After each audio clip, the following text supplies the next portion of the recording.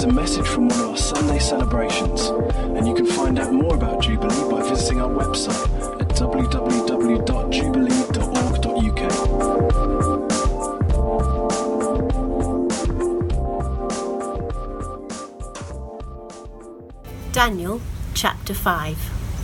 King Belshazzar gave a great banquet for 1,000 of his nobles and drank wine with them.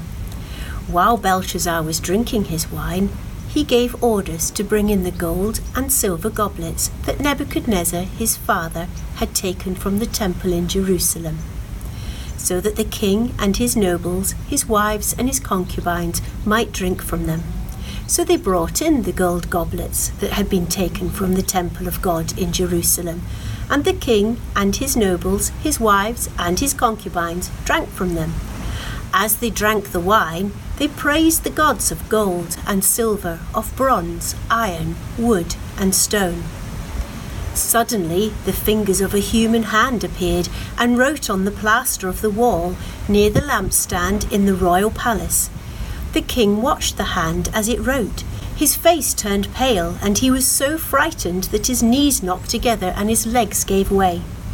The king called out for the enchanters, astrologers, and diviners to be brought, and said to these wise men of Babylon, "Whoever reads this writing and tells me what it means will be clothed in purple and have a gold chain placed around his neck, and he will be made the third highest ruler in the kingdom." Then all the king's wise men came in, but they could not read the writing or tell the king what it meant. So King Belshazzar became even more terrified, and his face grew more pale. His nobles were baffled. The queen, hearing the voices of the king and his nobles, came into the banquet hall. "O king, live forever," she said. "Don't be alarmed. Don't look so pale. There is a man in your kingdom who has the spirit of the holy gods in him. In the time of your father, he was found to have insight and intelligence and wisdom like that of the gods. King Nebuchadnezzar, your father the king, I say, appointed him chief of the magicians, enchanters, astrologers, and diviners. This man Daniel, who the king called Belteshazzar, was found to have a keen mind and knowledge and understanding, and also the ability to interpret dreams, explain riddles, and solve difficult problems. Call for Daniel, and he will tell you what the writing means." So Daniel was brought before the king, and the king said to him, "Are you Daniel, one of the exiles my father the king brought from Judah? I have heard that the spirit of the gods is in you, and that you have insight, intelligence, and outstanding wisdom. The wise men and enchanters were brought before me to read this writing and tell me what it means, but they could not explain it. Now I have heard that you are able to give interpretations and to solve difficult problems. If you can read this writing and tell me what it means, you will be clothed in purple and have a gold chain placed around your neck, and you will be made the third highest ruler in the kingdom." Then Daniel answered the king, "You may keep your gifts for yourself and give your rewards to someone else. Nevertheless, I will read the writing for the king and tell him what it means. O king, the most high God gave your father Nebuchadnezzar sovereignty and greatness and glory and splendor. Because of the high position he gave him, all the peoples and nations and men of every language dreaded and feared him. Those the king wanted to put to death, he put to death. Those he wanted to spare, he spared. Those he wanted to promote, he promoted. And those he wanted to humble, he humbled. But when his heart became hardened with pride, he was deposed from his royal throne and stripped of his glory. He was driven away from people and given the mind of an animal. He lived with the wild donkeys and ate grass like cattle, and his body was drenched with the dew of heaven, until he acknowledged the Most High God is sovereign over the kingdoms of men and sets over them anyone he wishes. But you, his son, O Belshazzar, have not humbled yourself, though you knew all this.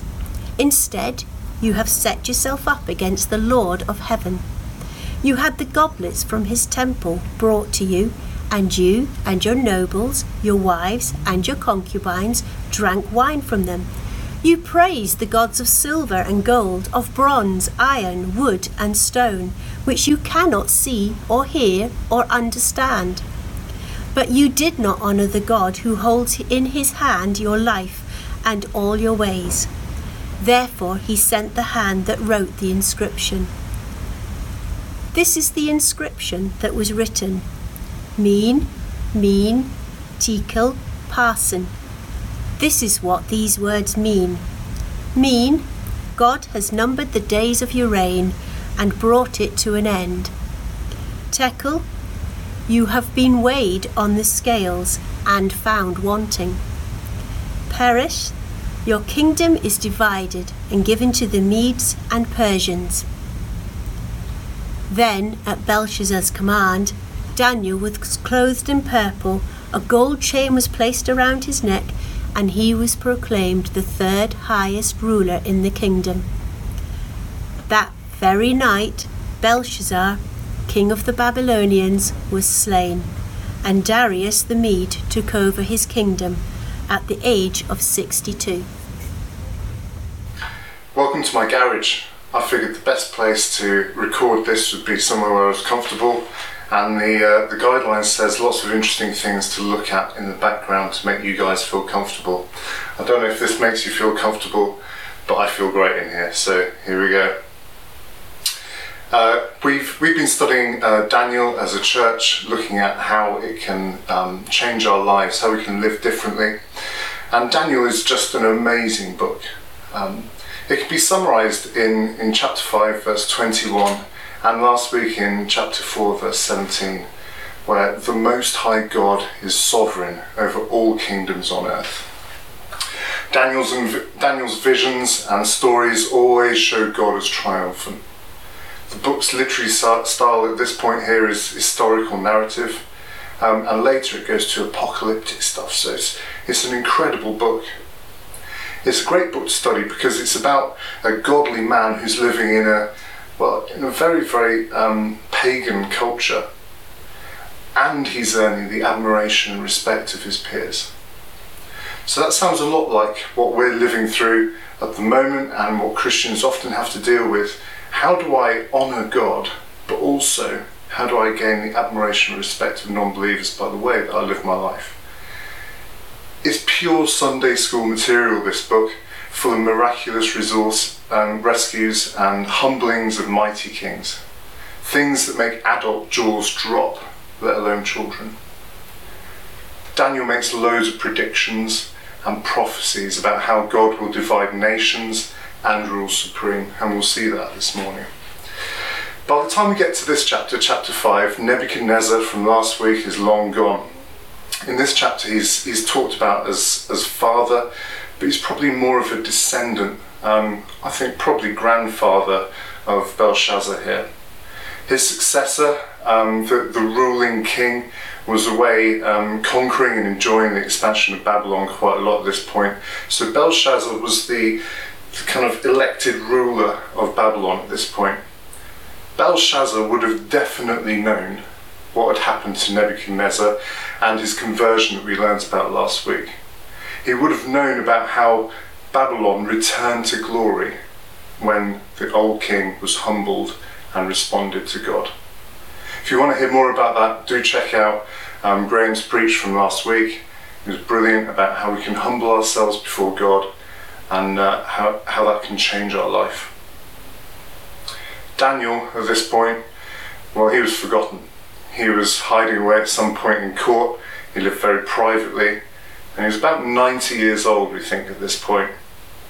The fact he was forgotten points largely at what they were trying to achieve in Babylon. They were trying to build temples, put in customs to move the Babylonians away from Yahweh, the God of the Israelites, towards pagan gods, gods of materials, and we heard about those as they did their amazing toast in the middle of the party. Then at this point, it all kicked off. History points to a man called Cyrus besieging Babylon. And the names can be interchangeable, there's a bit of a grey area there, but Babylon was definitely besieged at this point. Now, Babylon was not a normal city, it was an incredible, amazing place. It's located in modern day Iraq. You can still go there, at a beautiful bend in the Euphrates, incredible fertile lands and just really beautiful. It's just awe-inspiring in scale. The pyramid that they had there was roughly the same size as the one in Egypt, so just as big. They had the Hanging Gardens of Babylon. And Saddam Hussein actually thought that he was a descendant of Nebuchadnezzar. In fact, I think he thought that he was reincarnated. So you can see here in this map, just that swirly bit there, the palace of Saddam Hussein still on that spot there. It had 90 feet thick walls, really, really wide, enough to ride a chariot along. This was partly because of the bricks that they used, the construction, and records have it as about 200 to 300 feet tall, these walls. It was big enough as a city to have internal farms, and the Euphrates actually ran through the city. So they calculated, or rather historians have calculated, that they think they could have survived for about 20 years as they were besieged. If you're feeling that confident, you can throw a party. But I don't think that's why Belshazzar threw this party. I think he knew that the end was near. This army that was besieging them was huge, so they threw a party. Belshazzar just thought, I'm so secure, but I can see the end. I'm going to throw this huge party and just show everyone my grandeur and basically try and forget about it. Just when everyone had lost their inhibitions, the ultimate insult was brought upon God. The stolen items from the Temple of Jerusalem were desecrated by use to party, praise and generally worship the gods of these materials. It says this, as they drank the wine, they praised the gods of gold, silver, bronze, iron, wood and stone, the gods of everything that built that city. I've got three things to talk about with this chapter, three things that I want to bring out of what's going on here. And I'll go through it as the chapter progresses and bring those 3 points to you. The first one I want to share is just don't ignore the signs.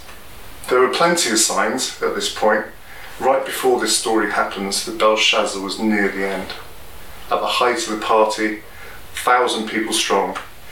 Concubines doing what concubines do, wine flowing freely from the holiest artifacts of Jerusalem.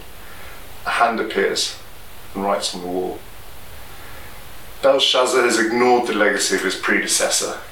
The stories of humblings, the enemies that are at the gates, the proper guilt about the stuff from Jerusalem. He would have known what he was doing with these artifacts. But this hand, hovering by the lampstand, cannot be ignored. It's in verse 5.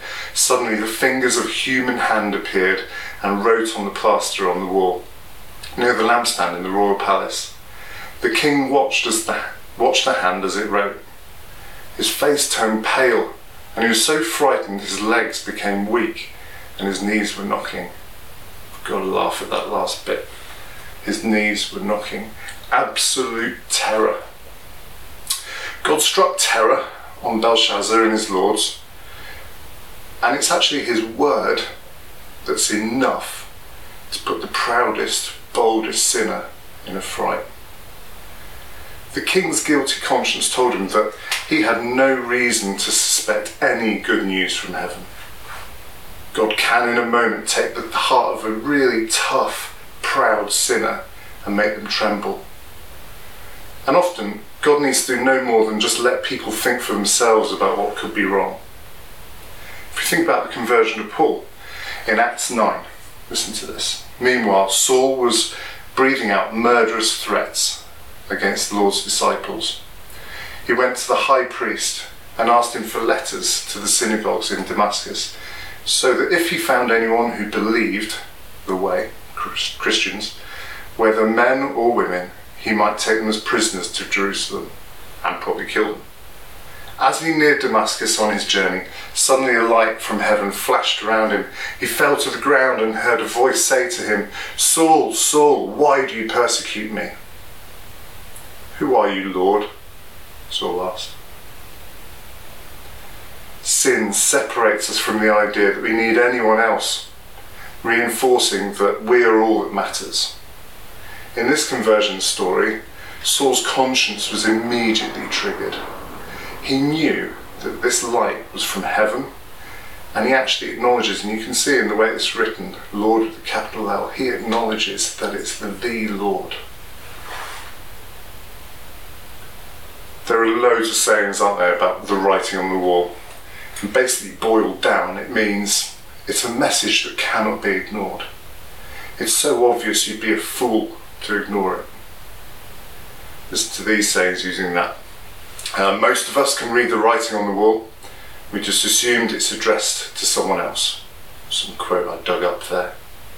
Another one. The writing was on the wall for the stock market crash. Can investors read?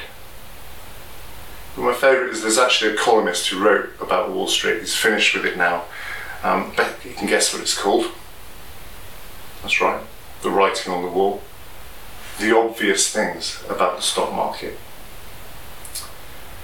In other words, to know and understand that Jesus is the Son of God, to know that he died on the cross for us, that is our writing on the wall.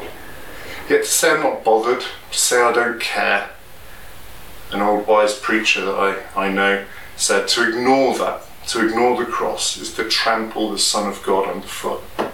It's a kick in the teeth for Christ. Hebrews 10 verse 26 says this: if we deliberately keep on sinning after we've received the knowledge of the truth, no sacrifice for sins is left, only a fearful expectation of judgment and raging fire that will consume the enemies of God. Belshazzar knew, even before the writing on the wall, who God was, but he had ignored him. Have you been ignoring signs in your life? Things that might be pointing you towards changing your way of living, maybe. Now, I don't know what those signs might be. That's up for you to discern, but is God talking to you? Is he trying to point your way towards a better way of living your life? Don't ignore the signs. But we need people to deliver that message. So point number 2, deliver the message. Now, he was really scared, Belshazzar. He had no idea what this said, and as I've discussed, he knew who God was, and things haven't been going very well lately. So he kind of feels there's some kind of sign here. So he looked around for someone in his court to just tell him what was going on, and everyone pretty much failed. Well, not pretty much, they did. They failed completely. The queen, though, remembered Daniel. And on hearing that there was a man who could translate what the heavenly hand had written on the wall, Belshazzar did send for Daniel. This is what he said. To Daniel, he stood in front of the king, probably 1,000 of his guests. This is what he says. The Most High God gave your father Nebuchadnezzar sovereignty and greatness and glory and splendour.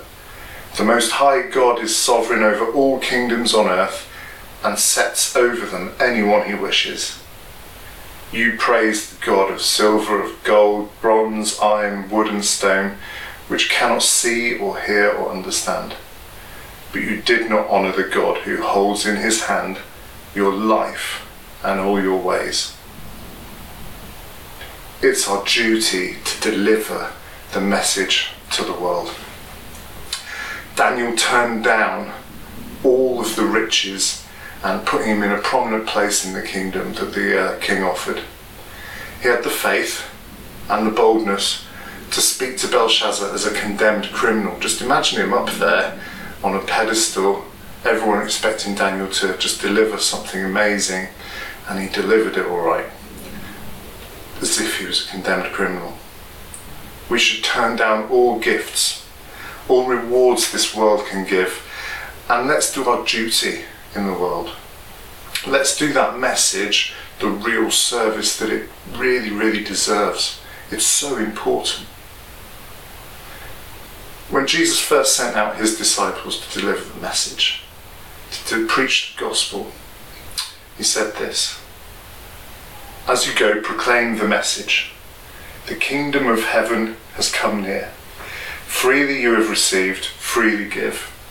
Do not get any gold or silver or copper to take with you in your belts. No bag for the journey, or extra shirt or sandals or a staff, for the worker is worth his keep." Don't accept anything, Jesus is saying. Just deliver it. Have the faith that God will be with you. What sacrifices have you made lately to tell other people about God? If you're saved this morning, that's wonderful. Have you told people about it? You might have to make sacrifices at work. You might get overlooked for the latest social gathering. You might make people feel uncomfortable. Daniel made Belshazzar feel properly uncomfortable, and Daniel was not expecting any of the rewards that Belshazzar promised. In fact, he was probably quite scared for his life. How uncomfortable are you in your life because you're sharing this message? The Bible actually promises that, well, not promises, but the Bible tells us that we're to expect hardship when we share this message, because for a lot of people it's uncomfortable to be told this message. I've been talking about it a lot, the message, the writing on the wall. So here's the bit in the preach where we get to find out what it was. Remember, Belshazzar is not expecting anything good. Daniel reads Belshazzar's doom. Belshazzar had not taken the warning from the judgments upon Nebuchadnezzar. He had not taken note of the invading armies. At this point, these invading armies had diverted that Euphrates River, so they weren't going to survive 20 years. In fact, it was going to be really, really quick. They dug channels over months, so historians say, to divert that, and they had a clear route into the city. Daniel reads the words on the wall then, and offers the meaning. And as I read it again, I just want you to think about this. It applies today. There were three things, and they were units of currency that were ever decreasing. Mene, numbered. God has numbered the days of your reign and brought it to an end. Tekel, weighed. You've been weighed in the balance and found wanting. Peres, divided. Your kingdom is to be divided and given to the Medes and Persians. That night, Cyrus entered the city. When Belshazzar was slain, just general submission followed. There wasn't a great battle. Those armaments that he put up, the great army that was within that city, they didn't fight. They just accepted their new ruler. And that was the end of that dynasty in Babylon. I said this still applies to us. I'm going to state it bluntly. That first bit, numbered. Everyone's days are numbered. That's something you can't deny. I was getting a haircut after lockdown the other day, and there's a row of shops by us. I was chatting to the barber about how, you know, as a barber you'd always expect to have jobs, you'd always expect to have work, and it was very unexpected for him to be able to have to stop. And that same row of shops is the business that will never be out of business, that will never fall on hard times. There's a funeral director at the end. Now I was delighted that after COVID they've pulled down the extension that they had to put up, a temporary kind of extension on the back of their shop to just deal with the fallout from COVID. And it's true, there's nothing more certain than death. At death, just like Belshazzar, the sinner's days are numbered and finished. After death is judgment, where we'll all be weighed in the balance and we'll all be found wanting. There's no way that any of us can come close to the perfection that a holy God demands.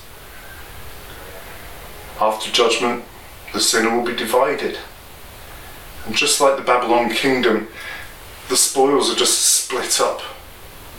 They're given to the devil and his angels. Now, if that was the message, if that's what I was coming to preach today, that'll be awful. It really would make you unpopular at work. But God did not leave it like that. And I'm so happy to tell you today that there's a chance for us to be saved. Jesus took our sins on him.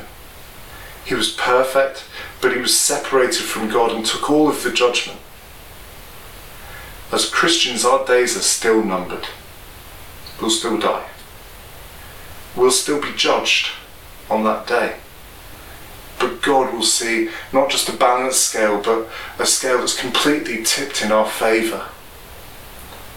We will be welcomed into heaven. All we have to do is learn from Paul and Nebuchadnezzar, and this will be an exact repeat of Graham last week. All we have to do is humble ourselves. The message of the gospel is that if we humble ourselves and trust that Jesus' sacrifice was more than enough to make us right with God, to balance the scales of judgment, then we will be saved. And that's a message worth preaching. That we'll be one and saved and with God for all eternity. Now I want to sum up this morning. I'm going to go backwards through the points because I've gone through those points as they appear in the passage, but I think it makes more sense if I go backwards now. 3, 2, 1. Point number 3 then, the message. Just as last week, the message is plain. Just as it was on the writing on the wall. It's laid out for us so simply. If we humble ourselves before him, God will save us. But if we don't, he won't. We will be divided just like the kingdom of Babylon. Number 2, this simple message is not easy to deliver sometimes, but we need to deliver that message. If you're a Christian this morning, I hope you have a fresh impetus to deliver this gospel to your friends and your family first, and then wider, just like we were considering in the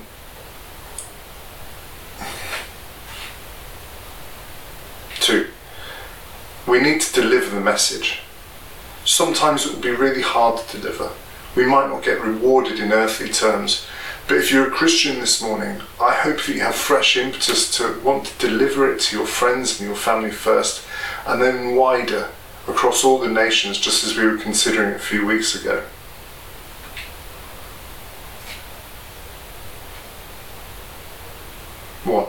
Point number 1. If you aren't a Christian this morning, please don't ignore the signs. I'm so glad you've heard this morning. Like I've said, it's as clear as that writing on the wall and that army that were knocking that door down in Babylon. Now is the time for you to be made right before God. Now is the time, this morning or this evening, whenever you're listening. Belshazzar ignored the danger from God, and I pray that you won't. If God's talking to you this morning, please respond. There'll be a little button that appears on the live broadcasts where it will take you through to talk to someone from church. Talk to someone on our team this morning who will guide you through their relationship with Jesus and talk you through how that you might be able to pray to him that he will save you. As you humble yourself before God, he will lift you up and you will be right with him. I want to pray now as we close. Thank you for being with us this morning. I hope that you can join us next week too. And do remember to check out some of the other messages that we've had on the church website. Lord God, thank you for this morning. Thank you for worship. Thank you for your wonderful name. Thank you, Lord God, for the way that you sustain us and you hold our lives in your hand, just like Belshazzar and Babylon all those years ago. Lord, I pray that we will honour you, Lord, I pray that everything we do will be glorifying to you, Lord God. Lord, if there's someone here this morning that doesn't know you, I pray that they will talk to someone about it, that they will respond to you, they will humble themselves before you, and you will be Lord of their lives. Thank you, Lord God, that you made a way that we can be right with you. Amen.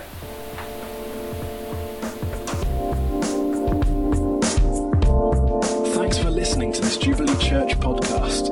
Feel free to check out our website at www.jubilee.org